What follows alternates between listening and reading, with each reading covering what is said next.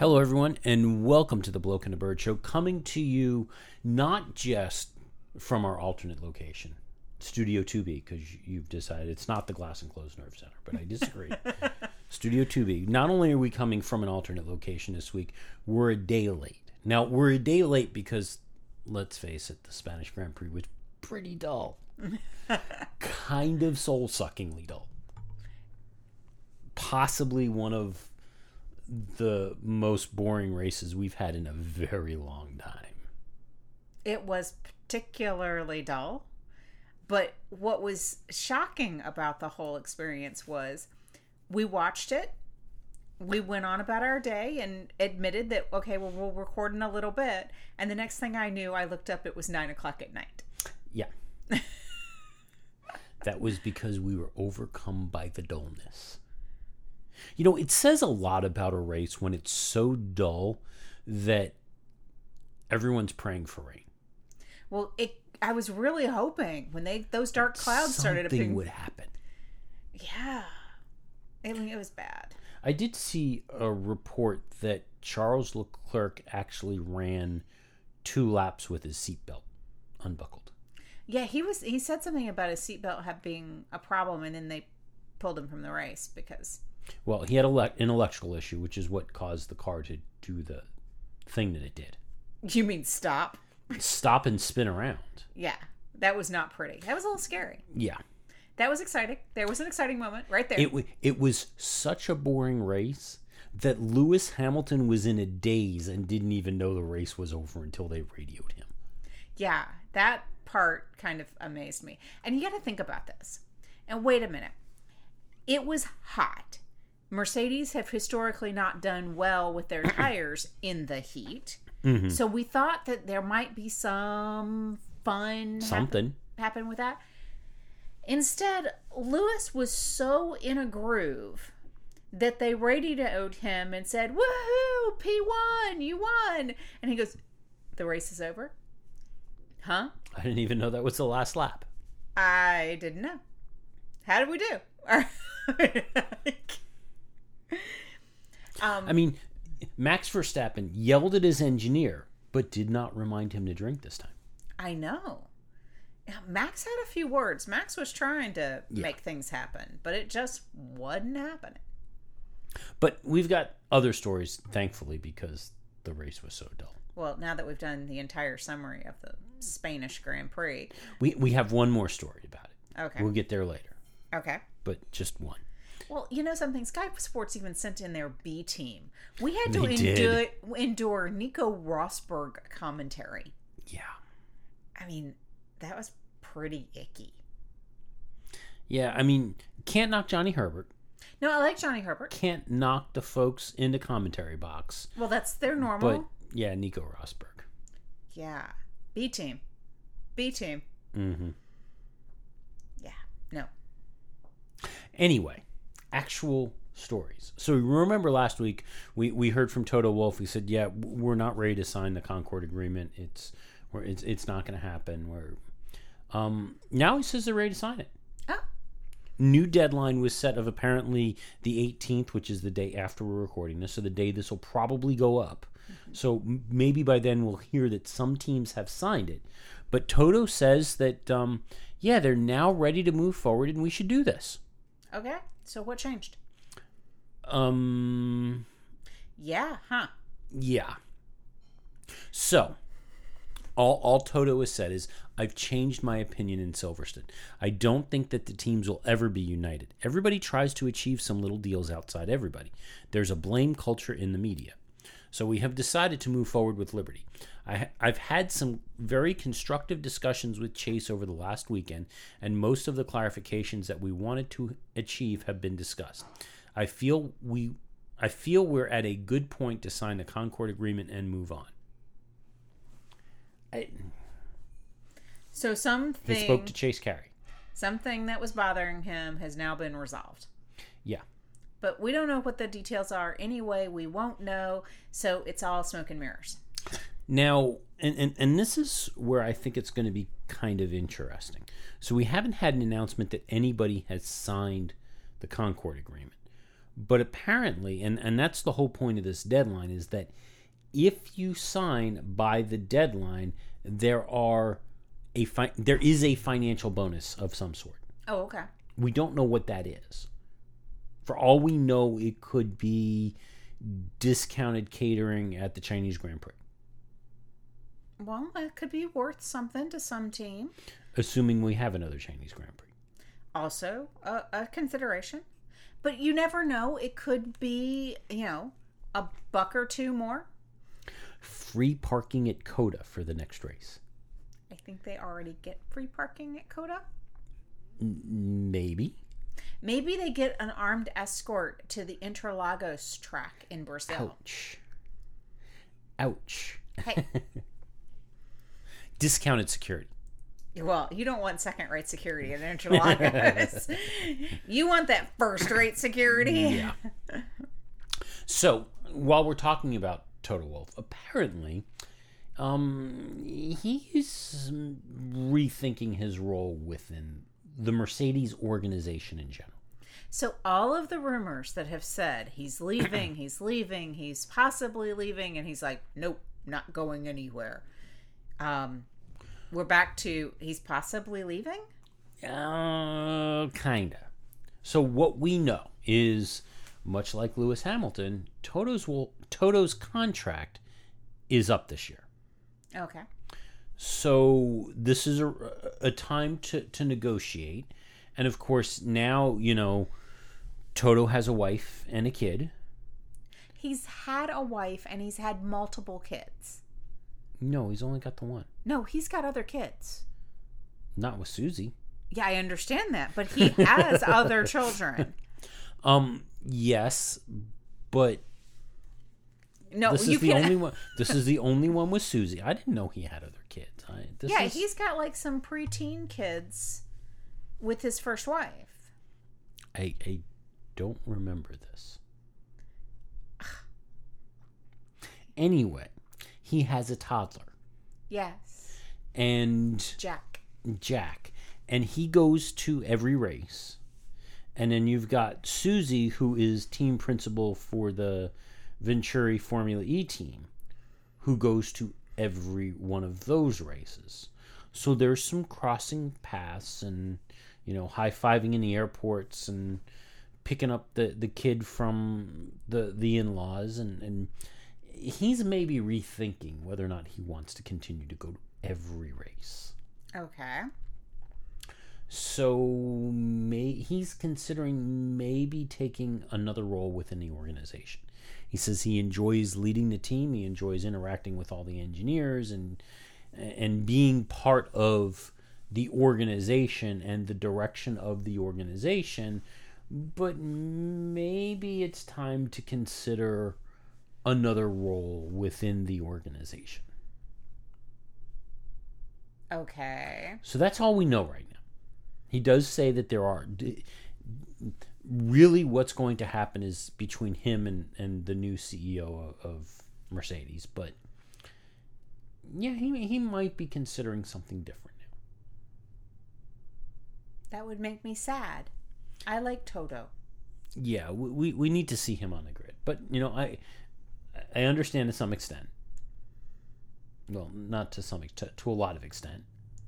I don't know. I mean, I think they could just give Jack a crash helmet and teach him how to change tires, and his little fingers would probably operate those impact guns a whole lot better than anybody on the Haas crew. Ow. That's my day today. Wow. It's all the digs right now. Haas has made you upset. Haas has made me upset. Okay. Not Ferrari, Haas. Well, Haas is the one that has bad pit crew. Ferrari has bad strategy. Yeah, okay. They can't find a good strategist apparently, at all. And once again, Sebastian Vettel says there's no need for Ferrari to rethink their strategies.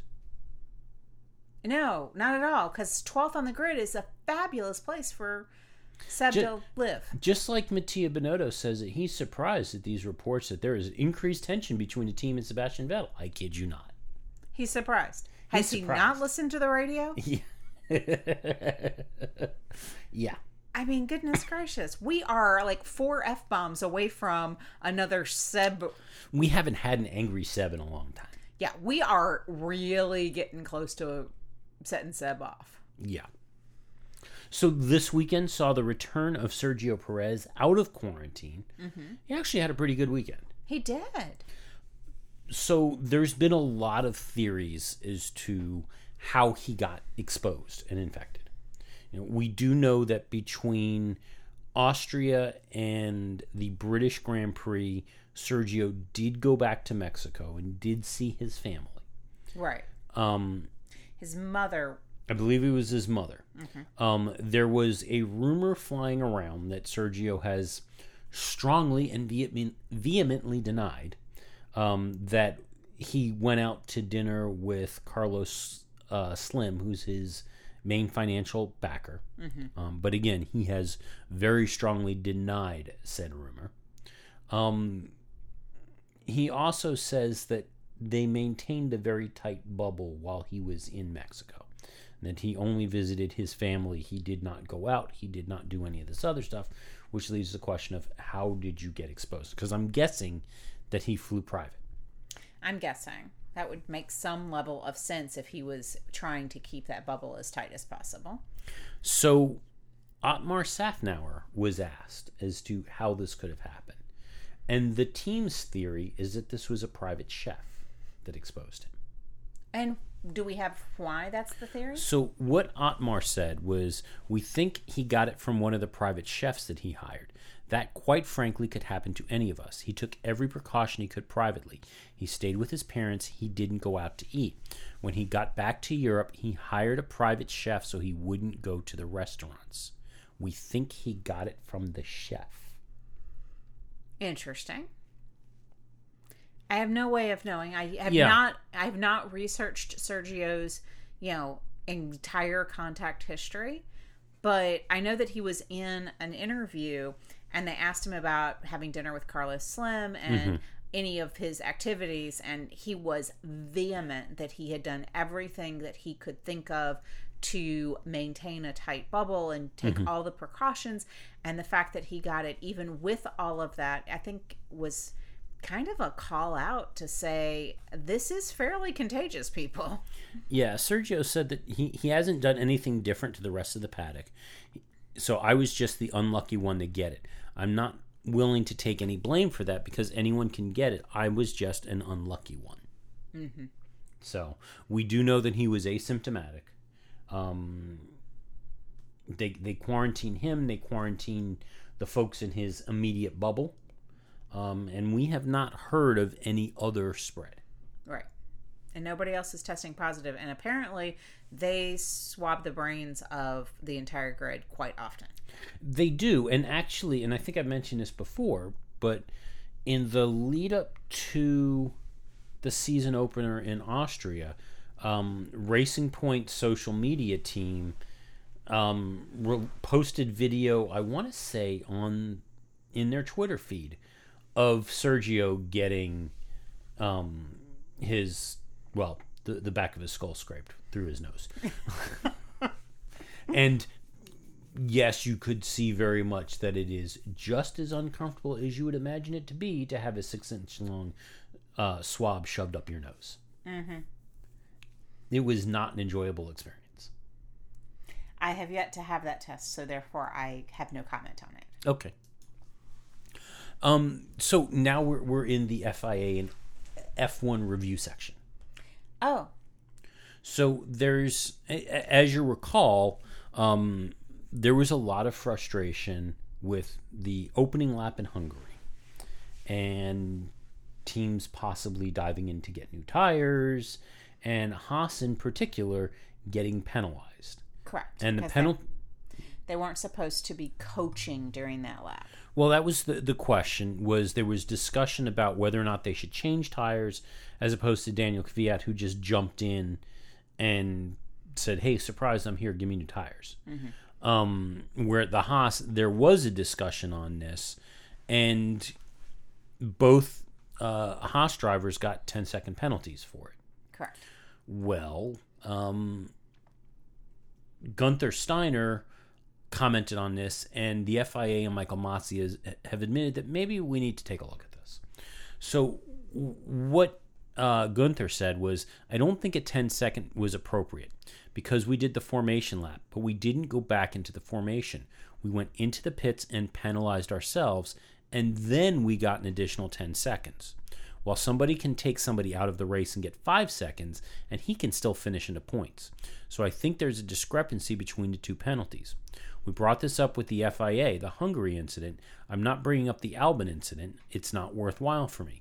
It's okay with that if everybody gets the same 5-second penalty. If they run somebody off, I'm fine with it as long as it's dealt with consistently. But then they have to decide that maybe the risk that people take people out because the penalty is very, very low. But that's not me to do. I don't want to get more penalties. I just want to understand. We did our bit to bring it up to the people who need to know in the FIA. So Michael Masi said, we will discuss, as we do with all parts of the regulations, anything that needs to be updated, revised, and renewed from time to time. The technical directive to which that relates is not different to any other regulation that may need to be considered, reviewed, or reviewed in the status quo stays. The process, let's call it, is already underway, and we're working with all the teams, not just individuals. And he does say that this was not a request from the teams that's led to this review, despite what Gunther says. He says it was actually the FIA proactively suggesting that it is something we collectively review and understanding the background to it and how it came about, so it will be discussed at all levels of the decision-making process. Okay. And, I mean, it makes sense. This whole idea of, yes, there was conversations about changing tires, but you brought them in, and instead of starting from the grid, you started from the pits. Right. Which I believe it is 15 seconds. Yeah, so it is usually what that ends up being. So why add to the... Right. It wasn't like they dove into the pits and then reformed up on the formation. Or dove into the pits and were able to get out in front of the pack or in the middle of the pack. Right. They have to wait until all of the cars from the grid pass before they can leave the pits. Yeah. So, I think it's definitely worth a conversation. Yeah. The other thing that has come up, and this one I'm not sure about, not the least of which is well, actually, I know how they're going to police it. I just don't think it's going to do what they want.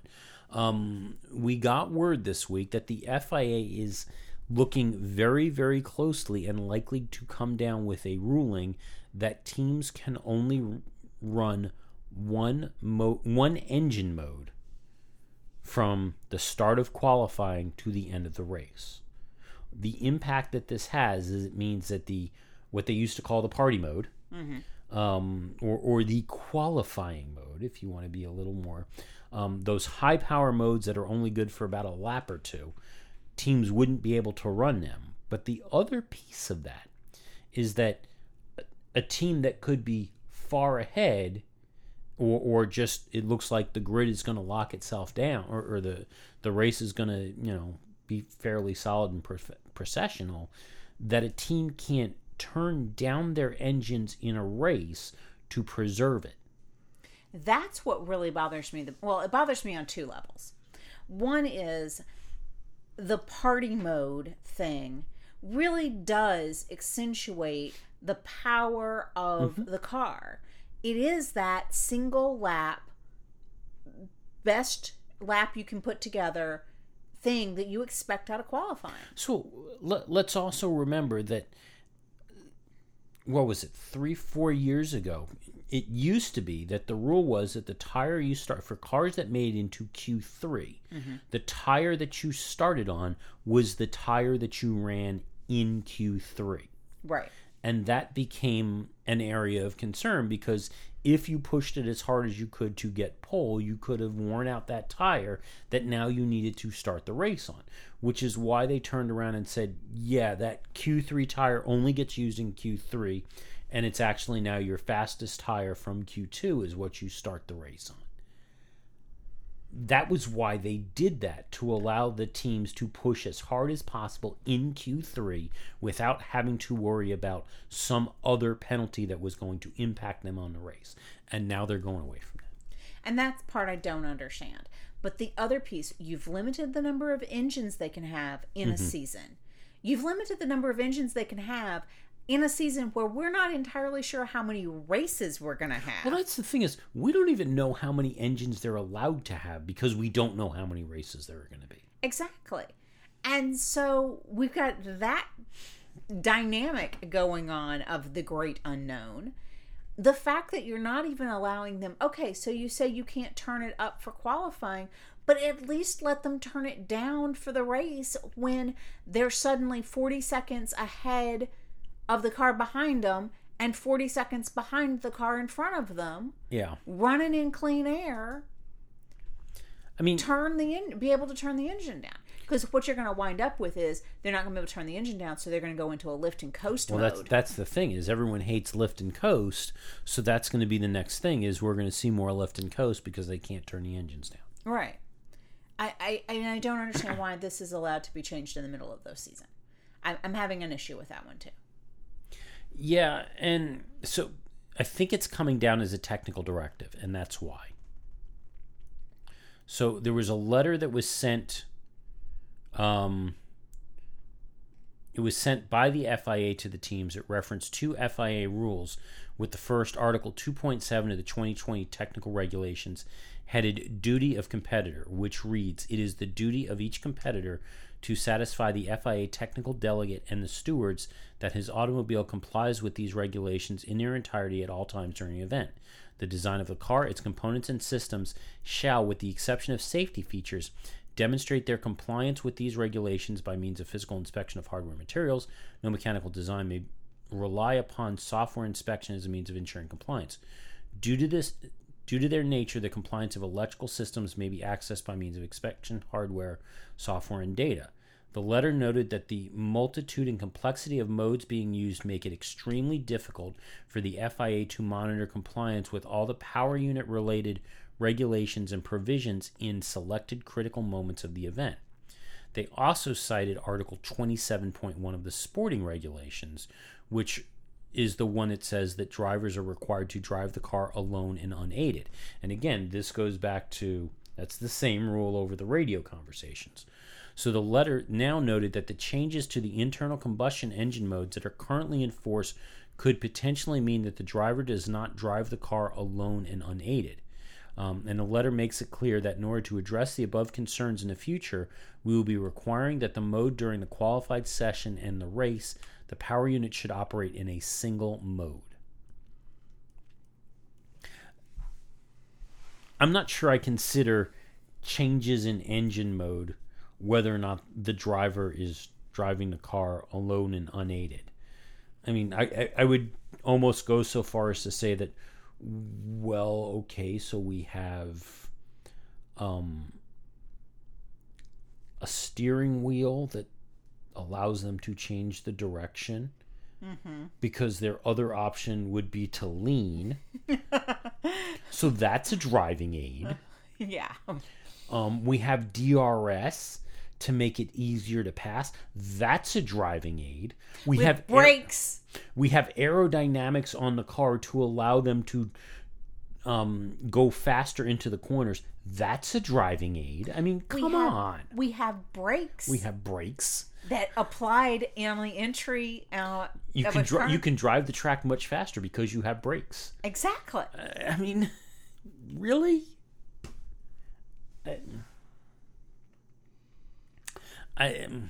Yeah. I mean, obviously this is a shot at Mercedes. And it's the closest thing I think they can do to, like, success ballast. But I still think it's a really stupid idea. Here's the thing. Do we honestly believe, granted, Mercedes has sat on the front of the grid at every race so far this year. Do we honestly believe that their party mode is that much better than the party mode of Red Bull? Well, potentially. Here's what we don't know. If you'll recall, when party mode was a big topic of discussion, Red Bull was still Renault powered, and Christian Horner used to make it a very big point of calling out the fact that Renault did not have a party mode available for them. Mm-hmm. And there was a push to make it go away. There was questions about whether or not Ferrari had the ability to have a qualifying party mode. However, we also know very much that while, yes, there might not be a qualifying mode in the Renault engines that Red Bull had, they most certainly had the ability to turn engines down to protect them, and they used to do that a la Multi-21. Exactly. That's exactly what that came from, was Webber turned the engine down and Seb didn't. Right. Now, the other thing is, Honda may also now have a party mode. They might. I mean, we haven't heard any complaints from any of the teams regarding those modes, and I think the last year or two that Red Bull had Renault engines, they got a party mode. Mm-hmm. So the question becomes, if they don't have a party mode, do we honestly think that Mercedes won't be on the front row? I mean, we know they're the fastest car on the grid. Mm-hmm. We know they've got the best driver on the grid. Yeah. So, really, what you're going to do is blow up engines. That's what you've accomplished. Mm-hmm. And that could be blow up engines during a race and make it unsafe. You won't just blow up engines, but I think you're also going to run into, and it's the same thing we saw with the high-deg tires, is you're going to have leaders driving slower laps, whether it's lift and coast or whatever, to protect the engines. And especially on a track like Monaco or a track like Barcelona or something like that, all they're going to do is back up the field. Yeah. That's all it is. I mean, we saw Daniel Ricciardo win Monaco because he backed up the field. Mm-hmm. So I don't see this being a good thing. I'm opposed. I'm going to write them a letter. Okay. I'm going to use Ferrari letterhead, though. So, F1 also says that, and it's the FIA in particular, they are promising teams that they are going to clamp down on the use of photography and other techniques used to reverse engineer copies of rival cars. Okay. And everybody goes, yeah, we're not sure how you're going to do this. Yeah. Sounds like a great idea because nobody wants to have another racing point like we have right now. How are you going to do this? No photography on the grid. So instead, instead they're going to go with the videos. I mean, now, Toto did say that they have had times where they have seen other teams wander through the pits with 3D cameras taking measurements of the rivals' cars. Oh, wow. Yeah, I mean... Okay, but let's get honest for a second. Let's compare this to any other sport. Let's say, I don't know, football. NASCAR? No, football. Okay. So, I don't know a whole lot about football, but every sport movie I've ever seen has the lead player spending an inordinate amount of time watching game tapes of his rivals, of the upcoming team, and looking for the tells and looking for their weaknesses. And, oh, look, they always throw to the left side of the field on this day and this time, and if you can, stack the field that way, then you could overcome exploit their weaknesses. So what those sports allow is, and it's and in a way this goes back to the Astros cheating scandal. I was going to make that is if you can predict and analyze and figure out what they're doing, you can counter that. That's legal. But stealing the playbook or stealing signals and communicating that to the team is not allowed. But see, I have a question about that. Okay. Honest question here. Mm-hmm. And I'm honestly really not trying to be flip. if I spend the hours to watch the footage and I find out that the third base coach rubs his belly when he's signaling the second baseman to steal a base, that's a signal. I have figured out that if I watch that coach, I can tell when he's about to signal a steal. Why in the world is it not legal for me to turn around and go, guys, he's about to steal? So the difference, and the big difference, is if the players do it, because the players have figured out the signal, it's legal. You can't stop, what you're seeing. Where the Astros got in trouble was that it wasn't the players that were spotting it and communicating it back. It was a member of the team sitting up in the bleachers with binoculars beating on a drum to signal the team. Based on what he was signaling, they were reacting to what was going on. As opposed to, say, I don't know, one of the pitchers in the bullpen with a pair of binoculars on the phone. Because that's the other thing is, okay, so you've got one of your relief pitchers that's sitting in the bullpen, and he's watching the catcher's signals. By the time he would turn around and pick up the phone and call the manager and go, hey, it's going to be a fastball, and the manager could signal the batter, the catcher's already got the ball and is throwing it back to the pitcher because he's already thrown the pitch. So there's that. Apparently, teams are not allowed to have cell phones and smartphones and stuff in the dugouts. Okay. To also further prevent such sign stealing. Okay, so what I did not understand, and this is why we have these conversations, I did not realize that they basically had a third party, like an extra team member, sitting in the stands doing the signal to the team. Yeah, he was signaling the team with a drum.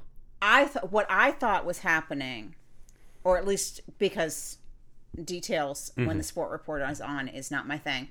What I thought was happening was that, okay, somebody had taken the time to review all the tapes. They realized the third base coach of whatever team rubs his belly when he's signaling to steal a base.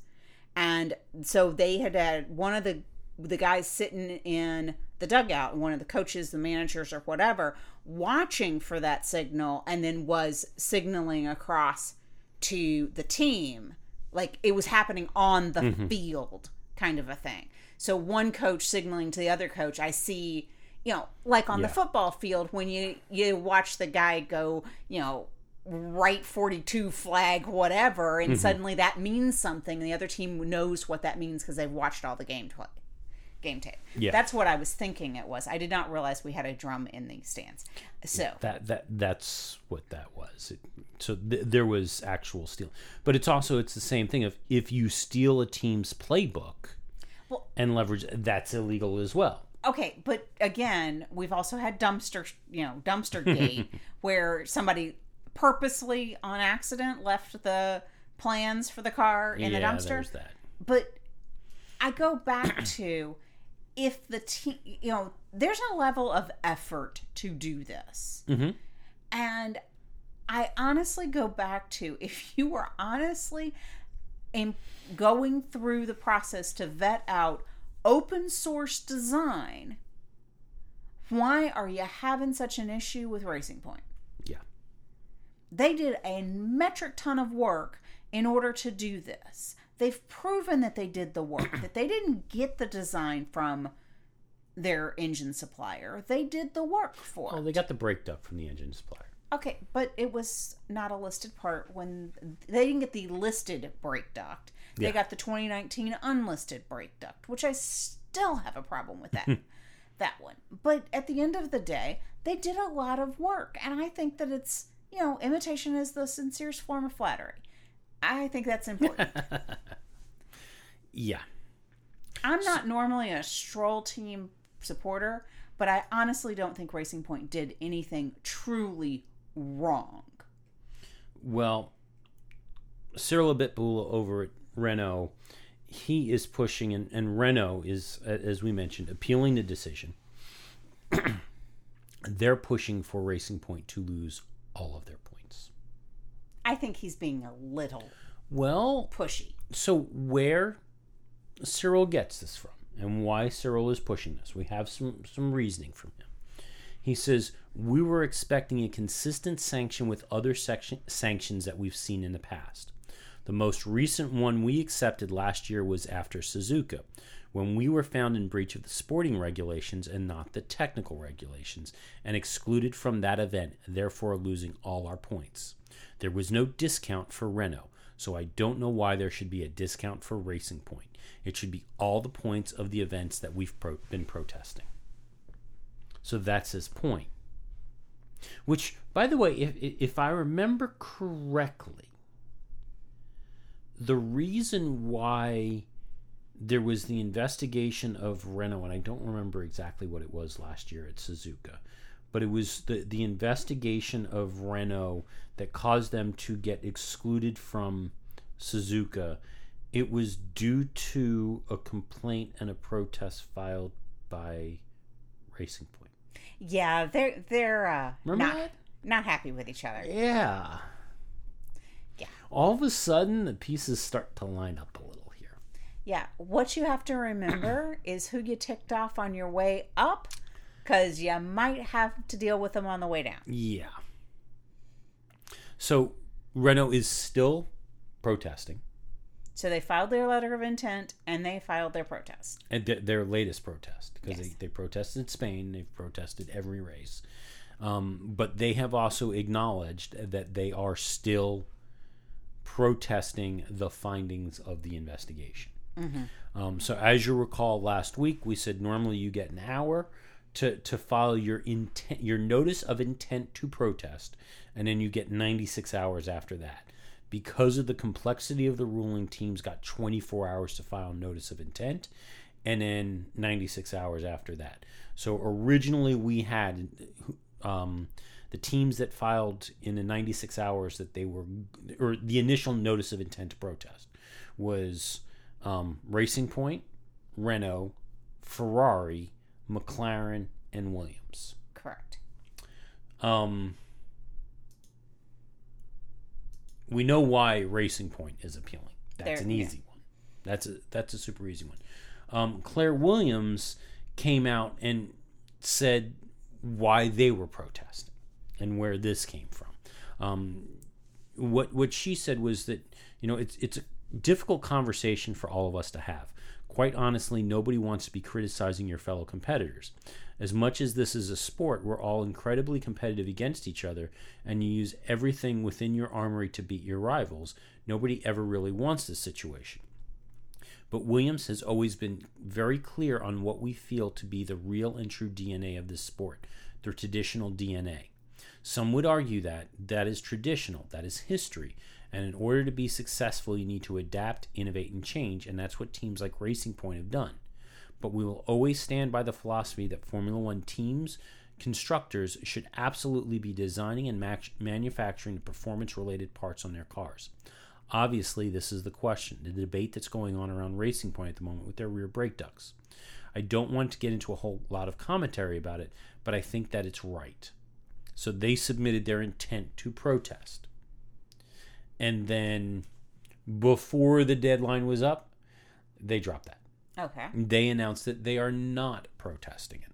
And what they released a statement that said that we believe the FIA's decision to seek the prohibition of extensive car copying for 2021 on addresses our most fundamental concern and reasserts the role and responsibility of a constructor within the sport, which is fundamental to Formula One's DNA and Williams' core belief and principles. Okay. So that's Williams has now dropped it.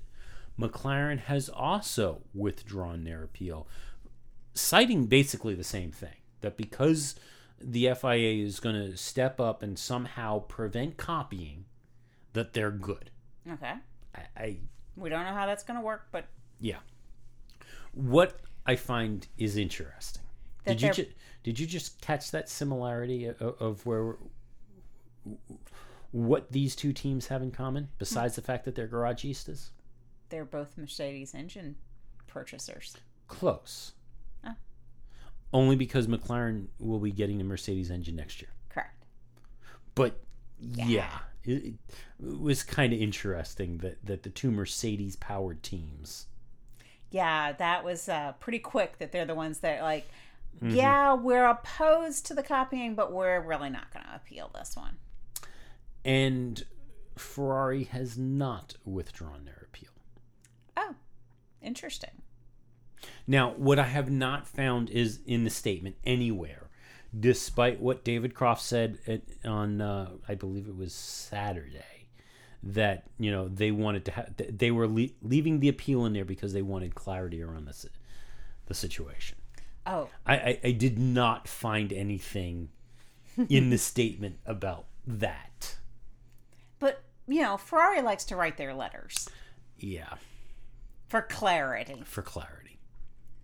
Also, if you'll recall last week, Otmar Szafnauer lashing out at Zak Brown over at McLaren. And saying that Zak knows, doesn't know anything about Formula One, but that he knows more about historic racing. Ah, yes. You remember that whole thing? So Zak responded.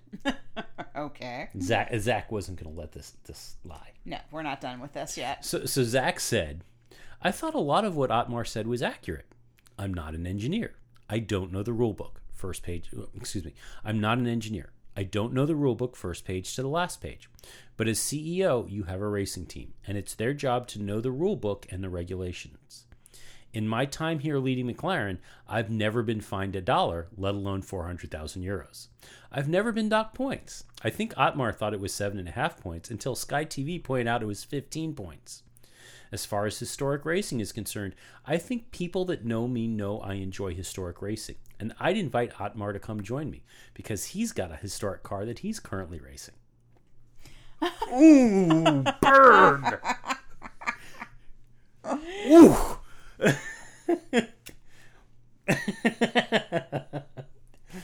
Ouch. Yeah.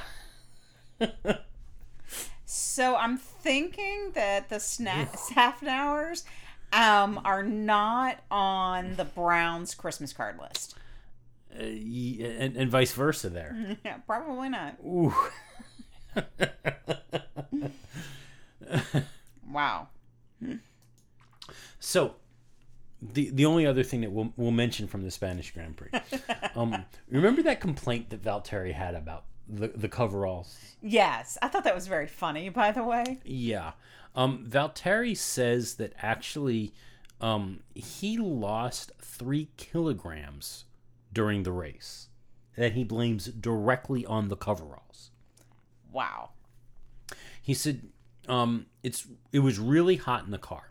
This year, it's been even hotter in the car. Obviously, we had to change the color of the overalls, and it's known that black color takes more of the heat, especially when there's direct sun. I don't know any number or facts how much actually black versus white is in terms of temperature difference, but this year it's been really hot in the car. Also, there's a new homologation this year for the overalls, so they are thicker and the underwear is thicker. So I don't know how much effect that has. It was just so hot. I said, guys, you know that these overalls are way too hot. And for sure, white would be cooler in terms of temperature. And today, for example, I lost 3 kilos in the race, which is quite a lot.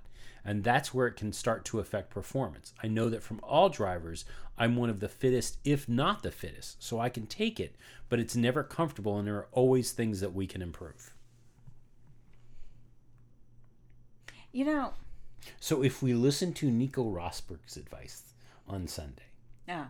he should not take no as an answer from his engineers. He needs to demand better cooling. Because Nico knows these things. B team. Now, I will grant that, yes, black is going to absorb more heat than white. That is a known scientific test and proof and theory and all of those things.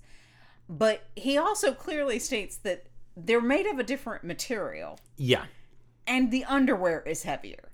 Now, I didn't realize this, and this was mentioned in the race when we first heard Valtteri complain about the heat, that they are essentially wearing 4 layers of clothing. Yeah. That is a lot. And like 2 layers of fireproof underwear. Mm-hmm.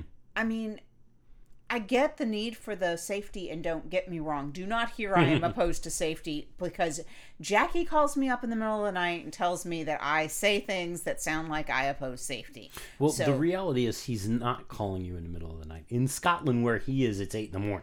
Well, I understand that. But he wakes me up and informs me that I am soft on safety, and that is not the case. I am pro-safety. I am down with the good safety things. I believe that he's done an incredible job. So really? I'm for... Safety third? No, not safety third. Safety fast. Safety fast, not safety third. But I believe that Jackie and I are on the same page here. However, fireproof underwear is hot. Yeah. I get it. I don't want the guys to catch on fire. I want them to be safe.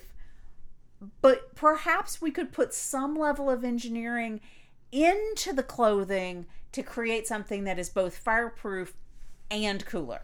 So they need the cooling fabric from Uniqlo. Airism. There you go. That is technology. I just unfortunately don't think that it's fireproof. Oh, well, yeah. But it's pretty darn cool. Not, no pun intended. But so while we're talking about cooling, and obviously the Mercedes, they've changed the color of the car, and black does absorb heat as opposed to reflecting it. And knowing that the Mercedes tend to have a problem with cooling in general, there has been a question about the impact of the color on the cooling. That's an interesting thing. I mean, honestly, they've been silver for so long. Mm-hmm. And we're talking about things that change when they change something that could have microseconds of change impact, and that's big deals. Well, we have James Vowles, who has given us more. And James Vowles, for those of you that don't know, he is the strategy director for Mercedes. James said in Austria that inside the engine cover there's actually a silver lining, not that kind of a silver lining, a heat-resistant silver lining. Okay. He says, and that is in place irrespective of the outside color. But we can't see any difference on our radiator temperatures or other temperatures of core systems within the car as the result of the paint color externally. There's a little bit more reflection that should exist really with a lighter color, but the reality is it has negligible impacts or no effects on our system temperatures. Interesting. But isn't it wild that they look at that stuff? Well, you have to. Yeah, but I mean, okay, so I grew up in Florida where everybody and their little brother drives white cars because it's so much cooler, they say. Mm-hmm. And if that's the case, it's not nearly as big as you think. It's not as big a deal. But nobody's actually going through the trouble of scientifically measuring it to confirm that it's not, it's psychological, it's not necessarily reality. And in Formula One, that would have been a perfect episode for Mythbusters. It would have been. But we've lost Grant and Mahara, and therefore we can't have any more. We're not getting the band back together. The band can't get back together. Okay. So now that you have given us crushing sadness, we have to move past it. So a reminder of what we know about the calendar so far. It's incomplete. Next week, we have no race. Actually, this coming weekend, there is no race. We have a break. They're on a break. Mm-hmm. From there, we go to Spa. And Spa is the same weekend it was originally scheduled, so no change in the calendar there. And then from there to Monza. Okay. Again, no change in the calendar there. After that, the third race of the 3-race run is Sochi, that they are expecting to allow 30,000 fans to the track. I think that's going to be crazy.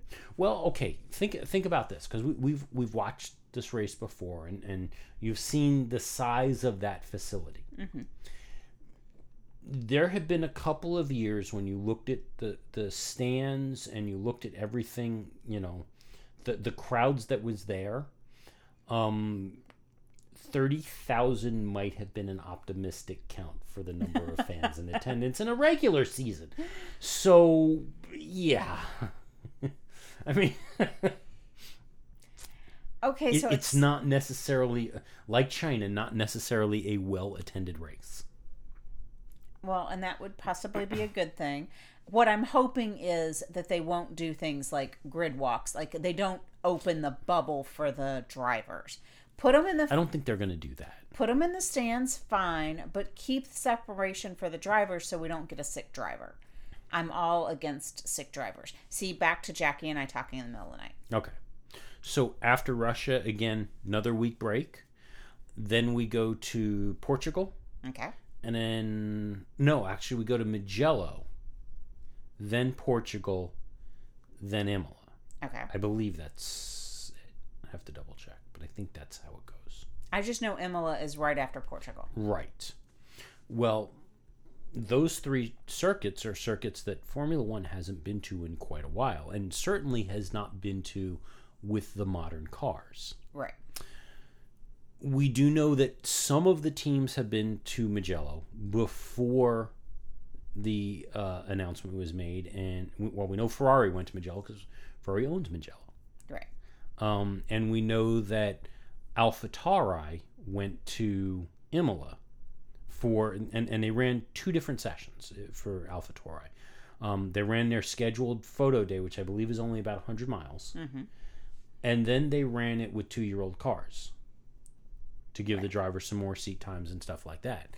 Formula One has come forward and they have said, and apparently this has been approved by the team bosses through an e-vote, that teams will not be allowed to do any additional testing at these tracks. Oh, interesting. So filming days, if you have filming days left, you cannot do them in either of these two tracks, nor can you take 2-year-old cars to these tracks to get running and experience on them. Interesting. Now, what teams could get away with is if they can get the time from the track, and it's not clear that they can, especially Portugal, because apparently Portugal next month, and I think I think it'll work out to be just before the race, they're resurfacing the track. Oh, great. But Portugal, if you can get the time in to do it, you could potentially put your drivers on there in sports cars or F2 cars or Formula 2000 cars. Carts. Yeah, you could potentially put them in carts. You can do this in carts. Yeah. That's all that teams are going to be able to get if they can even book the track. Oh, wow.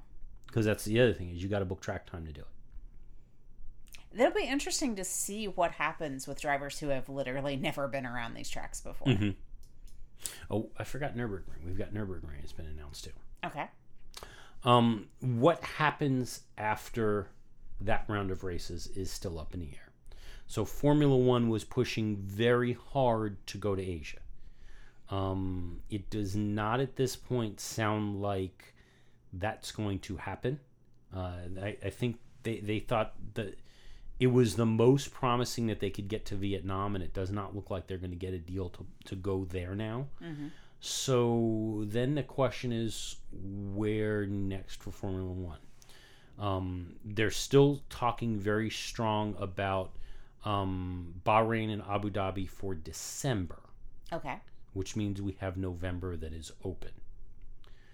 Word is that the two tracks currently being considered and being discussed is Turkey and Jerez. Awesome. Turkey had a reputation of being a very good racetrack. Cool. That the drivers liked it. It had good racing. Mark Webber and Sebastian Vettel crashed into each other. Actually, it was more Sebastian Vettel crashed into Mark Webber at Turkey. The question around Turkey is it is not used for any racing events at this point. So it needs to get inspected. They need to make sure that it can meet Grade 1 certification. If fans are allowed in, they said there are repairs that would be needed to the grandstands, but the rest of the facility, according to the owners of the track, is in good shape and could take a race. Okay. Jerez has hosted testing. I know they did in 2012. I don't remember if they did in 2013. It's been a while, though. It's been quite a while. But that's the next question, is maybe Jerez may get a race. I am really sad that they're not talking to Paul Ricard, because you know how exciting that track is. Yeah. Well, I think it'll be interesting. I'm really excited for us to eventually get a final count on the races. I'm sure the teams would like that for strategy purposes. Yeah. How do you know when to change the engine out? How do you know when to change the engine? How do you know if... Well, actually, you don't have to worry about so much car development and shifting car development around. I mean, that was one of the other big questions of, But, okay, so you've got somebody that's changed an engine. How do we know whether or not they get a penalty? Because we don't know if they're over-engine checked. Well, one of the ways that you do know, because remember, Max Verstappen changed an engine this weekend. Right.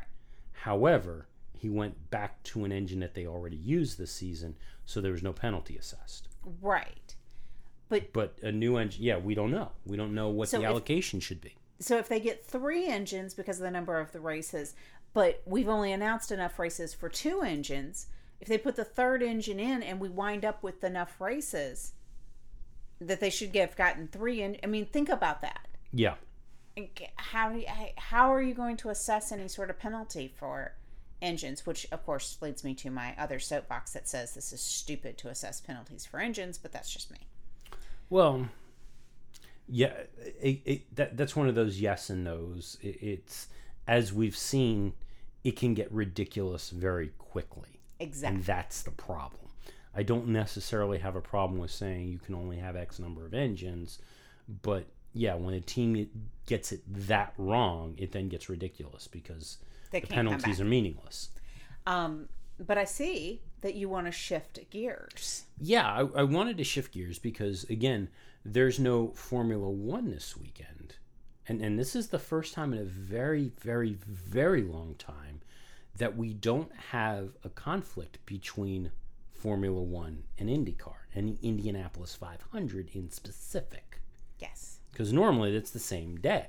Yes, for Monaco. So this weekend is the Indianapolis 500, and future Renault driver, past and future Renault driver, Fernando Alonso is competing this weekend. He did qualify, and Cyril Abitboul has come out and said that, one, he's barely breathing over this. He has some very big concerns over Fernando's participation in the event. Because he's scared for his safety? Well, he doesn't want an incident to occur that means that Fernando can't drive for them. Yeah. Or, something that affects his nerves, something along those lines. And, it doesn't help that in Thursday practices, and by the way, this is Fernando's 3rd attempt at the Indy 500. In Thursday's practice, Fernando did, in fact, get into a wreck at Turn 4. Oh, lovely. Heavily damaged his car. Okay. So, yeah, he's a bit concerned about that. The other thing that Cyril has come out and said is that contractually, once Fernando officially joins the team, his contract does not allow him to participate in the Indy 500. Okay. So there will not be a return in 2021 to Indianapolis for Fernando Alonso. Well, hopefully either it gets it done this year or we get done with trying to get the Triple Crown. Yeah, so about that. Yes. So I also have, because qualifying was actually I think it was last weekend for the Indy 500, we have the starting grid. Yes, we do. So one of the things I should point out is that the starting grid for the Indy 500, unlike Formula One, and again, it's a running start as opposed to Formula One standing start, but it's a 3 across grid as opposed to Formula One's 2 across grid. So the front row of the Indy 500 in pole, shockingly enough, and I'm stunned by this when I heard this. Marco Andretti in pole. And next to him, Scott Dixon and Takuma Sato, who Takuma Sato was the one who won the Indy 500 Fernando's first year. Correct. That he ran. But in the second row, starting fourth, Rinus VeeKay. Oh, awesome. Rinus VeeKay is starting fourth in, I think, one of Ed Carpenter's cars. That is awesome. Yeah. But starting ninth is Alexander Rossi. Yes. So now you're wondering, well, where's Fernando Alonso? No, not so much. Everybody else is wondering, so where's Fernando Alonso? So, we scroll down a bit. We're at row 4, and we have Marcus Ericsson starting in 11th. We get back to row 5, and that's where we hit the first of the Arrow McLaren Schmidt-Peterson. Actually, it's Arrow McLaren SP. It's not Schmidt-Peterson anymore, but okay. The first Arrow McLaren SP car being driven by Patricio O'Ward. Okay. That is starting in 15th. Then we go back to row 6. He's not there. We go all the way back to row 7, and starting 21st is the next Arrow McLaren SP car. That would be Oliver Askew. We know Oliver, don't we? Yeah, I believe. Well, we haven't met him. We know of Oliver. But yeah, he's in 21st. By the way, he's behind Santino Ferrucci, who's starting in 19th. Okay. Santino Ferrucci, who shouldn't be driving anything because he's a jackass. But clean rating. Okay, he's a jerk. So 21st is the second Arrow McLaren SP racing car. Now that was row 7. Row 7. Row 8. Nope, he's not there. We got Will Power and Tony Kanaan and Dalton Kennett. Row 9, Simon Pagenaud in 25th, Fernando Alonso in 26th. So out of just vague curiosity, I do know the answer to this question, but out of vague curiosity, share with the rest of class, how many total drivers are actually in the Indy 500? 33. So you're telling me that he's third row from the back? Yeah. So qualifying is based on 4 laps and your average speed on those 4 laps. Fernando's average speed was 228.768 miles per hour. By comparison, Oliver Askew was 229.760 miles per hour, and Patricio O'Ward was at 230.213 miles per hour. Marco Andretti was at 231. Oh, wow. I'm thinking that maybe Fernando is no longer at the top of his game. Well, I could have told you that. I think Fernando needs to see that he's no longer at the top of his game. All I'm saying is that we do have some 40-somethings up on the front row. Yeah. So it is possible to be in your 40s and be at the top of your game. Marco's in his 40s? I don't think Marco's in his 40s. Scott definitely is. Scott Dixon is in his 40s, and I think Takuma Sato is. And Takuma Sato, again, he's won the Indy 500 at least once. I think once. And, Alex, our friend Alex, has won it once. Mm-hmm. So, And, Rinus VeeKay in 4th. That's nice. In 4th. I have a picture with him, and I told him when I took it that I was taking it so that I could say I knew you win. Now, I gotta tell you, he's got the most formidable father I have ever met. Nice guy. Nice guy. Absolute biggest cheerleader for his son out there, but the man's huge. Man's got shoulders on him like a linebacker. And honestly reminds me, and some of it has to do with the fact that they're both Dutch, but so reminds me of Jos Verstappen. Well, yeah, and I wouldn't be surprised if Rinus has competed against Max. Oh, yeah. They've got the same sponsors. They got the same sponsors, yeah, and they're similar ages. Yeah. Jumbo sponsors both of them. Yeah. And Rinus is, he's a dang good driver. Yeah. Well, obviously he qualified fourth. Yes. Compared to the two-time Formula One world champion who qualified all the way back in 26th. On row 9. Yeah. Now, he did out-qualify Max Chilton. Okay, but that's Max. He qualified Elio Castroneves and Charlie Kimball. He out-qualified the Salesforce car. Ah. Well, you can't expect the Salesforce car to do very much. It's a cloud. Ouch. And on that note, we'll call it a show. We are so glad you came. Bye-bye. Bye-bye. Bye-bye. Bye-bye now. Bye. Bye-bye. Remember, please discard all candy wrappers and popcorn containers in the nearest trash receptacle. Thank you. Okay, bye-bye now. Bye-bye. Bye. Okay. Are they all gone? Is everybody gone? Huh? Good. Oh my gosh, my cheeks are killing me. I can't keep smiling like this anymore. I am exhausted.